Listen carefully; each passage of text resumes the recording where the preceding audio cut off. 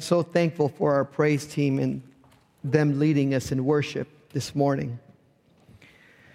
Our scripture today comes from the book of Job, chapter 1, verse 1, and then chapter 2, verses 1 through 10. I'll be reading from the New Revised Standard Version. There was once a man in the land of Uz whose name was Job. That man was blameless and upright, one who feared God and turned away from evil.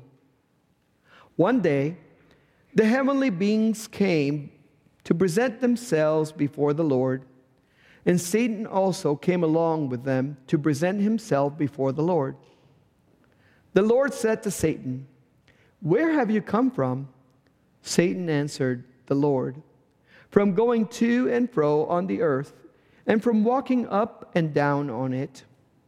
The Lord said to Satan, "Have you considered my servant Job? There is no one like him on the earth, a blameless and upright man who fears God and turns away from evil.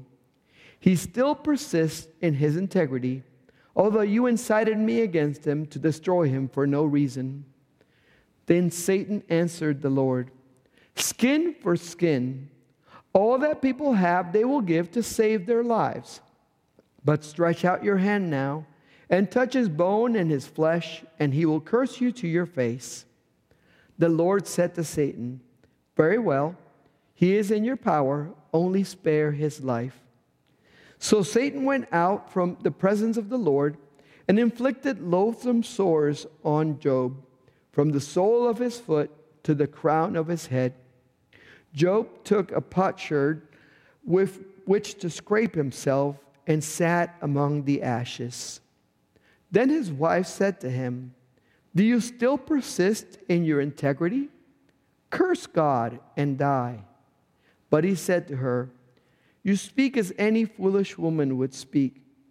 Shall we receive the good at the hand of God and not receive the bad?" In all of this, Job did not sin with his lips. Word of God for us this morning. Let's pray. Lord, we thank you for this word. We thank you because we know that you're going to speak to us through it. We ask, O Lord, that you will just open our hearts and our minds to receive it. Help us, O Lord, to apply it to our lives. We pray that in the name of Jesus Christ. Amen. The story of Job is a complicated one, isn't it? His description seems simple enough, though. A man from the land of Uz who was blameless and upright, who feared God and turned away from evil. A righteous dude. He's a good guy.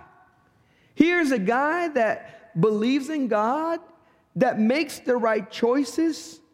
You know, we would call him a righteous man by every stretch of the imagination. In his dialogue with Satan, God brags about Job. He basically says to Satan, when Satan comes to him, he says, "Have you considered my servant Job?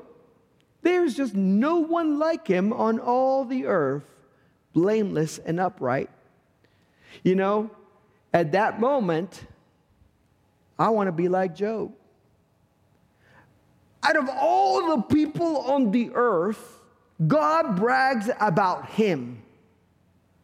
Out of everybody that had faith and believed in God in the land on that time, God picks Job as the example of righteousness, as the example of somebody who faithfully and strongly believes in him. And this is after Job has already been through a lot.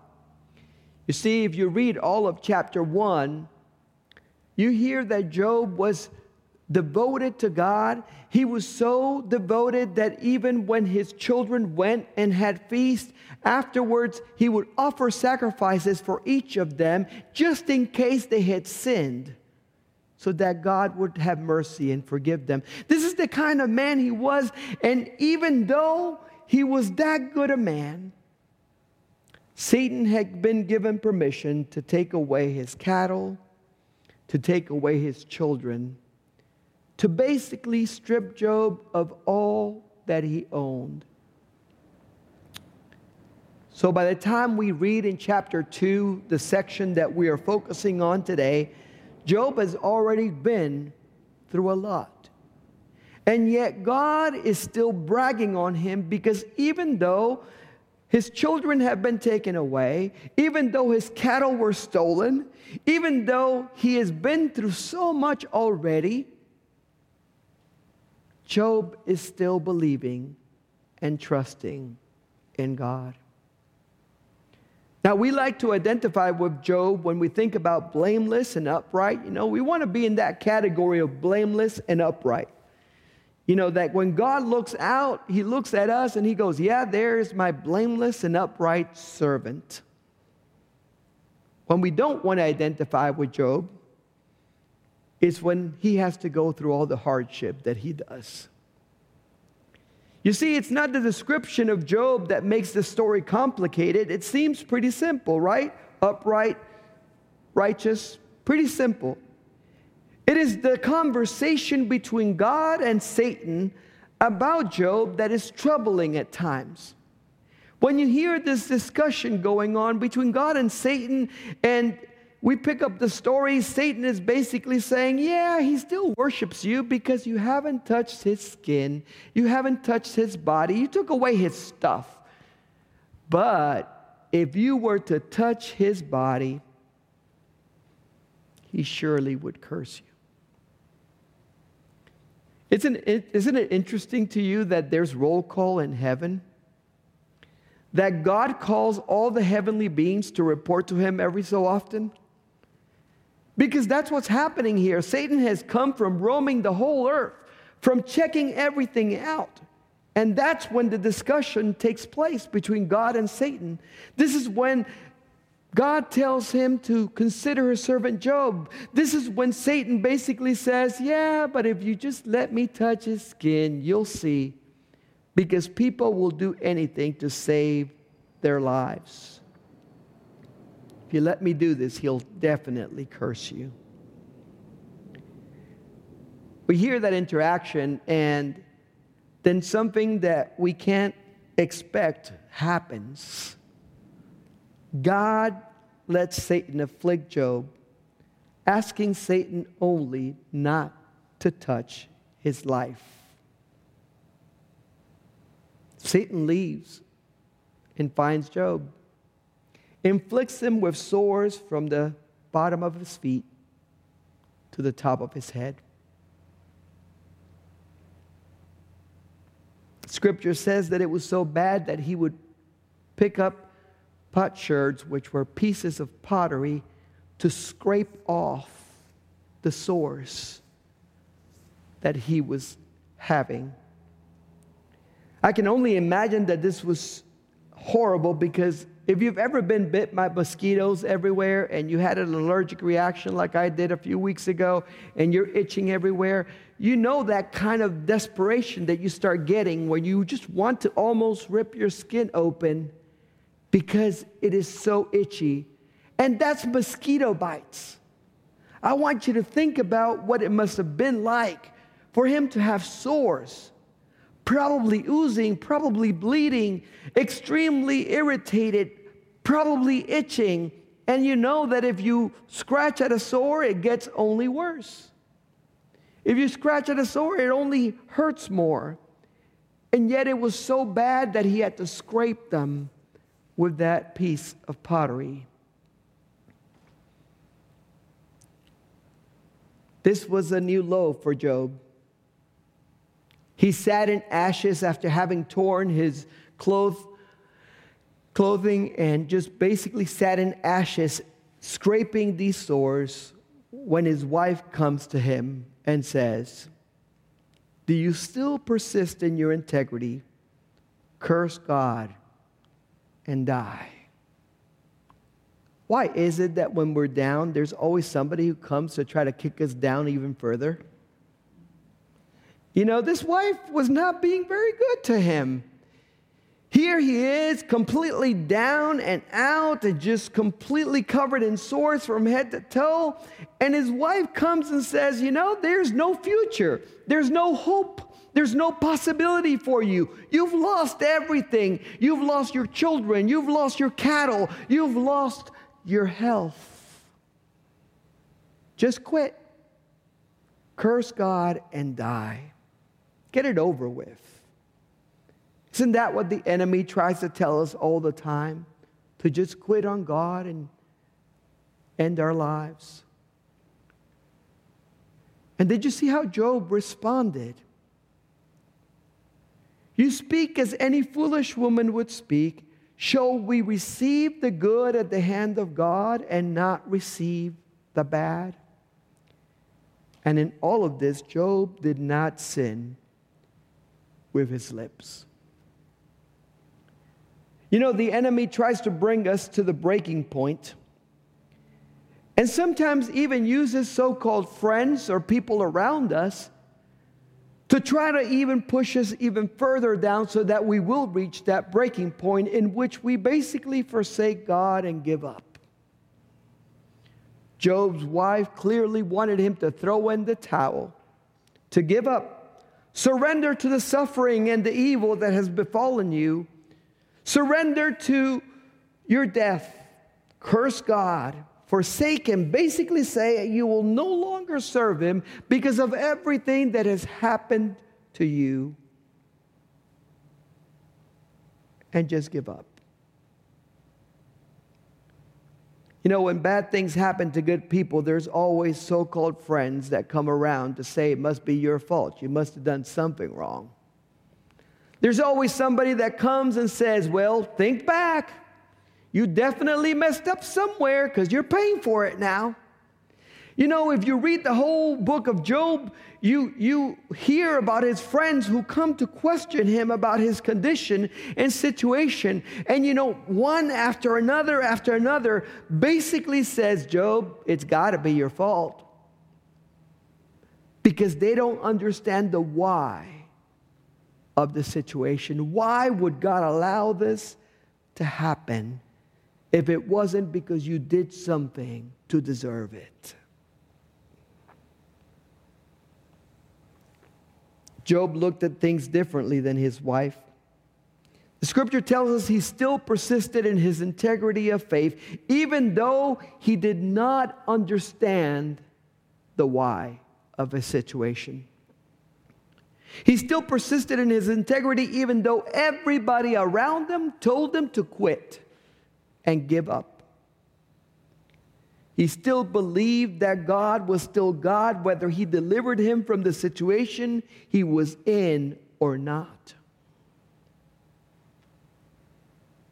But it doesn't mean that he didn't have his own pity party. How many of us have had pity parties? Anybody? Anyone? I got to tell you, I had a pity party this week. I had a good one. I was in a district of ministry meeting doing God's work, interviewing candidates for ministry. And I came out at 2 o'clock in the afternoon and had a flat tire waiting for me. And I changed the tire. I say, oh, God, it's just a bump in the road. It'll be fine. And put my tire in and got in my car and started driving. And my car had no air conditioning. And I started my pity party again. And I got home and God made me look up Job and read almost the entire book. And it was an eye-opening experience because we have these, I call Job moments, where we think that things are going so terrible and that we deserve better. And then God gives us a glimpse as to how bad it can actually get. And I began to realize that my lack of air conditioning and my little flat tire compared in no way to what Job had gone through. That I didn't understand even the first thing about losing all of my children and all of my possessions. That I didn't even come to understand the grief that must have befallen his heart as he lost his health on top of everything else. And I wished I could have had the attitude of Job, because when he lost his children, you know what he said? What we sang earlier. God gives and God takes away.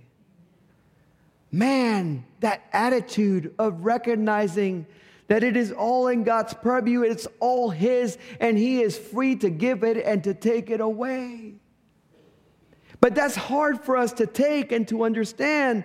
Job's position was straightforward. He would not join the countless others who would complain to God about their lot in life or what they were facing. He would not join those who would blame God. He would not sin with his lips by cursing the God who had given him so much, even though it had been taken away. And as he sat in ashes, with sores covering from head to toe, he continued to believe that God was able to redeem him. There are so many times we want to identify with Job, to be right there with him, to be with him as he pleads his case before God and before his friends. And we want to cheer for Job and say, Job, you haven't done anything wrong. It's not you. It's this cosmic thing going on between Satan and God, and you're caught in the middle. How many times are we the ones caught in the middle? Having to endure a loss or a grief, having to endure things that pale in comparison to loathsome sores that cover our whole bodies. The fact is that we all go through stuff. And in the middle of the things that we're going through, we have to remain faithful to God. In the book of Job, we just hear that chapter after chapter after chapter, Job is seeking to understand the why of a situation. But there are times when we just don't know the why, do we? There are things that we don't understand about this life, about the turns and twists that our lives take, and the purposes of God. But when we can't find a why for suffering or for pain or for illness, it bothers us, doesn't it? It makes us uncomfortable because we want to know the why. There are times when I have more questions than answers. But I think one of the points that the book of Job makes is that even when I have more questions than answers, God continues to be worthy of my praise. God continues to be God. We ask candidates of ministry, what does it mean for Jesus Christ to be Lord? And some of them that were in their first year were talking about, well, if you believe in Him, He is Lord. And some of us in the committee pushed back and we said, is He only Lord because you believe in Him? Or is He Lord always? And gives you the opportunity to believe that fact. You see, it's a difference for us to say He is only Lord when things are going well, when things are going right, when there's no troubles in life. And it's another thing to declare that Jesus is Lord always, regardless of the situation.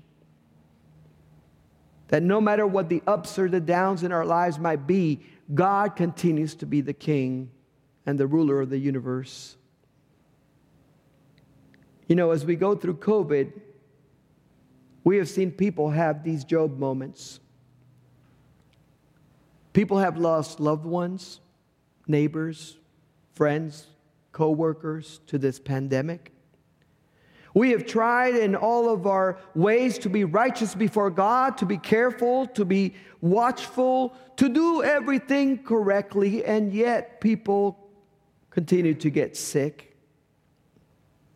And the pandemic doesn't seem to end, even though we see a glimmer of hope and a turning point.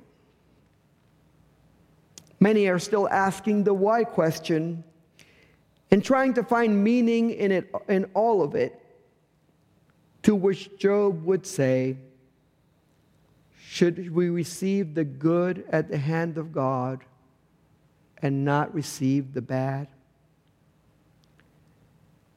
And I would go a little further and say even the stuff that we might consider bad can be used for the glory of God. How many people have heard the gospel of Jesus Christ who would never set foot in a church because of online church right now? How many people are watching online that have never been in this sanctuary? How many people have sought God when they had nothing else because they were quarantined in their home for 3 or 4 weeks with illness, and they had to come face to face with their mortality?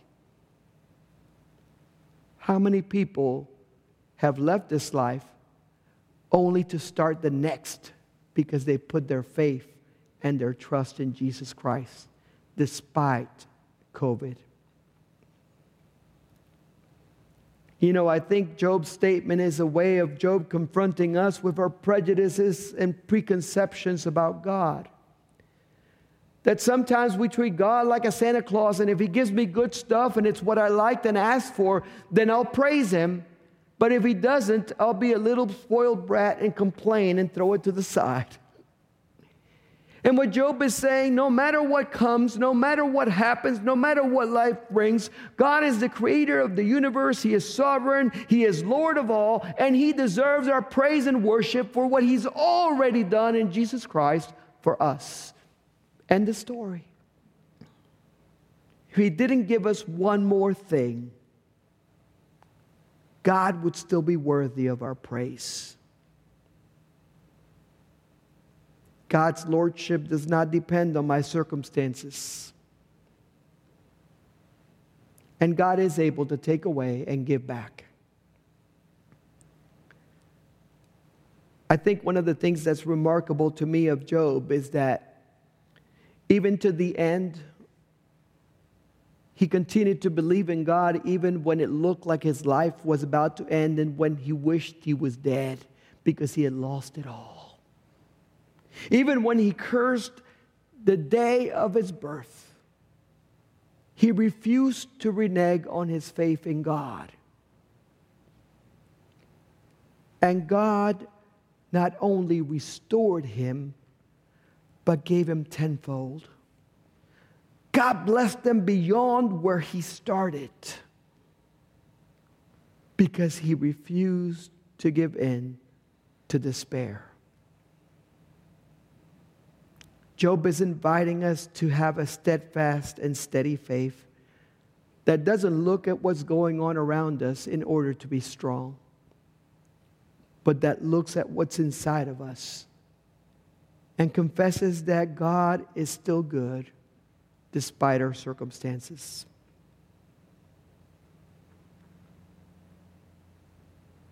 I have to tell you, I wish I was like Job. Because there are times when I have not felt blameless, and there are times when I have not felt worthy to even praise Him because of how much I complained on the way. But the incredible thing about God is He is so gracious that when we recognize that in ourselves and we bring it before Him, He forgives it and pours out grace on us and says, I forgive you, and my life is still for you. My promises are still for you, and I am still for you. So today, as we close, I just want you to know that God is for you. That no matter what you're going through, no matter what situations you're facing, no matter what illness comes your way, you can continue to keep your faith firmly planted in Him because He is always there for us in the ups and in the downs, when we see it and when we don't. He is still working for our good. Let us pray.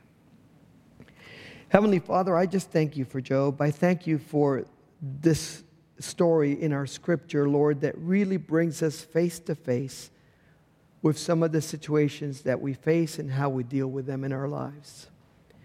We ask you, O Lord, that you will help us to seek to be blameless and righteous before you. That we will seek, like Job, to not allow the situations in our lives to bring us down to the point that we forsake you or forget you.